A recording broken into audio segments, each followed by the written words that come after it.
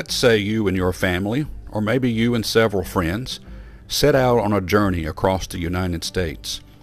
Maybe you want to see certain states, certain cities, or maybe your journey is designed to take you to all 48 of the states that are connected.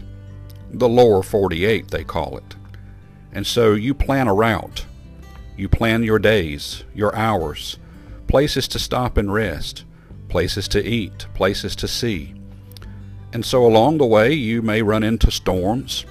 You may run into some areas that the traffic is heavy and you can't get through. You have to slow down.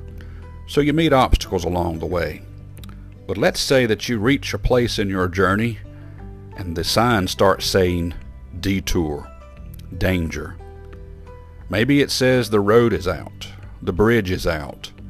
Maybe something bad has happened in a particular town. And so barricades are set up and they tell you that you absolutely cannot go that way.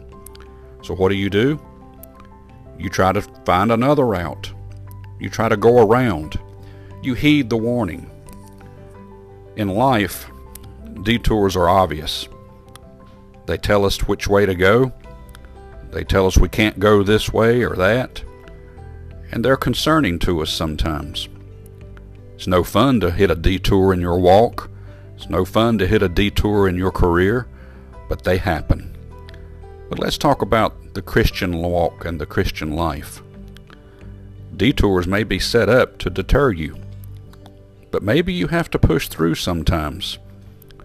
You can't stop. You have to keep going. Paul was one of those people. He set out on many journeys and he had many friends to go with him, fellow Christians in Christ. And so time and time again he saw barriers that he had to overcome. He saw areas that he would have turned around and went the other way, but he kept going. One particular place, he came upon a man. Acts chapter 21 verse 11. And when he was come up unto us, he took Paul's girdle and bound his own hands and feet and said, Thus saith the Holy Ghost, So shall the Jews of Jerusalem bind the man that owneth this girdle, and shall deliver him into the hands of the Gentiles. And when we heard these things, both we and they of that place, besought him not to go up to Jerusalem. But here's Paul's answer. Then Paul answered, What mean ye to weep and to break mine heart? For I am ready not to be bound only, but also to die at Jerusalem for the name of the Lord Jesus. And when he would not be persuaded, we ceased, saying, The will of the Lord be done. Yes, detours happen, changes happen.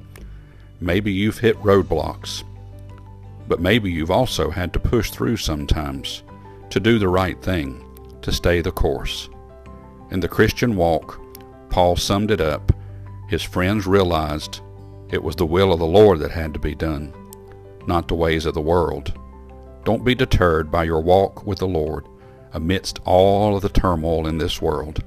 Stay the course. Go the way. May God bless you and have a wonderful day.